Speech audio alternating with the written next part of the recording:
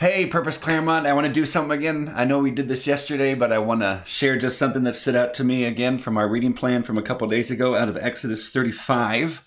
We're starting verse 4.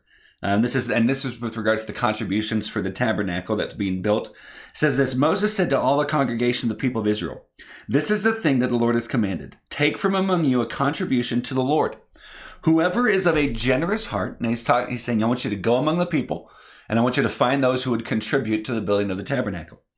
But notice who it is. Whoever is of a generous heart, let him bring the Lord's contribution. Whoever has that generous heart, let them give. And he goes on: gold, silver, and bronze, blue and purple and scarlet yarns and fine twined linen, goat's hair, come on, that's the way to do it. Tanned ram's skin and goat skins, acacia wood, oil for the light, spices for the anointing oil. He just goes through this list of everything that they're wanting to be able to put together for the tabernacle. And then watch verse 10. Let every skillful craftsman among you come and make all that the Lord has commanded. And then he starts going through all the things that he wants to have put together and have built. Here's the things that stood out to me in those things. Whoever's of generous heart. Guys, I know that it's how often pastors are given a bad rap, and some rightfully so, because they're just asking for money. They just want people's money. Guys, I'm just thankful that I get to be part of a community where you guys are just generous.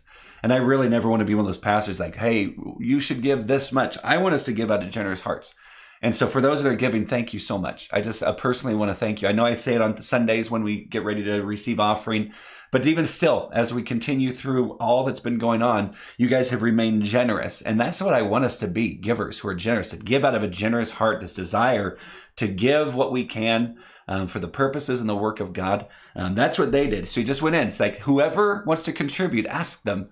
And whoever has a generous heart, they will. But then there's also the skillful craftsmen among them, who was among them so they could create and build everything that God wanted made. And it hit me. Every single one of us have a call. We've all got this gift.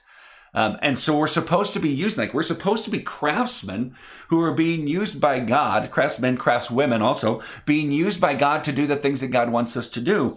And I think it's early on in chapter 31, when you see that in verse 1, the Lord said to Moses, "See, I've called by name Bezalel, the son of Uri, son of Hur, of the tribe of Judah, and I have filled him with the Spirit of God, with ability and intelligence, with knowledge and all craftsmanship." Like, I want us to hold on to that. You have been spiritually gifted. Follower of Christ, you've been spiritually gifted. God has given you a spiritual gift to accomplish what it is that he wants you to accomplish. And you are part of this community. You are part of this body, which is the church, Purpose Claremont. You're part of this body. But we as Purpose Church are part of the collective church, the worldwide church. But we all have a part to play using the spiritual gifts that God has given to us. And so here's the thing. May we continue to be generous. May we continue to be generous as a community with each other. As we reach out to people, just to be known as a group of people who are generous. And here's why. We always want to be led by this. We want to be generous because we follow a God who's so generous. For God so loved the world that he gave. And we just want to be like that. And so just giving to people time and resources, just making sure that we're available with people and able to help. And then realizing, hey, we're all called to enter into what? We're all called to enter into our part in building up what it is that God is building in our church. And so if you're looking for a way to get plugged in when it comes to service, please let us know. I mean, there's a lot of things that we aren't normally doing right now. We look forward to when that happens. But if you're just sitting there going, man, I've just got this burden on my heart to see this ministry, or I just want to serve simple ways or large ways, whatever, man, pray through that. And it doesn't have to be just within our church community, which, don't get me wrong, I think we're supposed to be using our gifts to edify each other. But especially, God, how do you want me to use the spiritual gift that you've given me to impact my neighborhood, to impact where you've put me for the purpose of building up your kingdom? So, guys, those are two things that stood out to me as I was going through the passage and through our reading plan. Guys, I love you more than you know. Hope you're hanging in there with everything, and we'll see you later.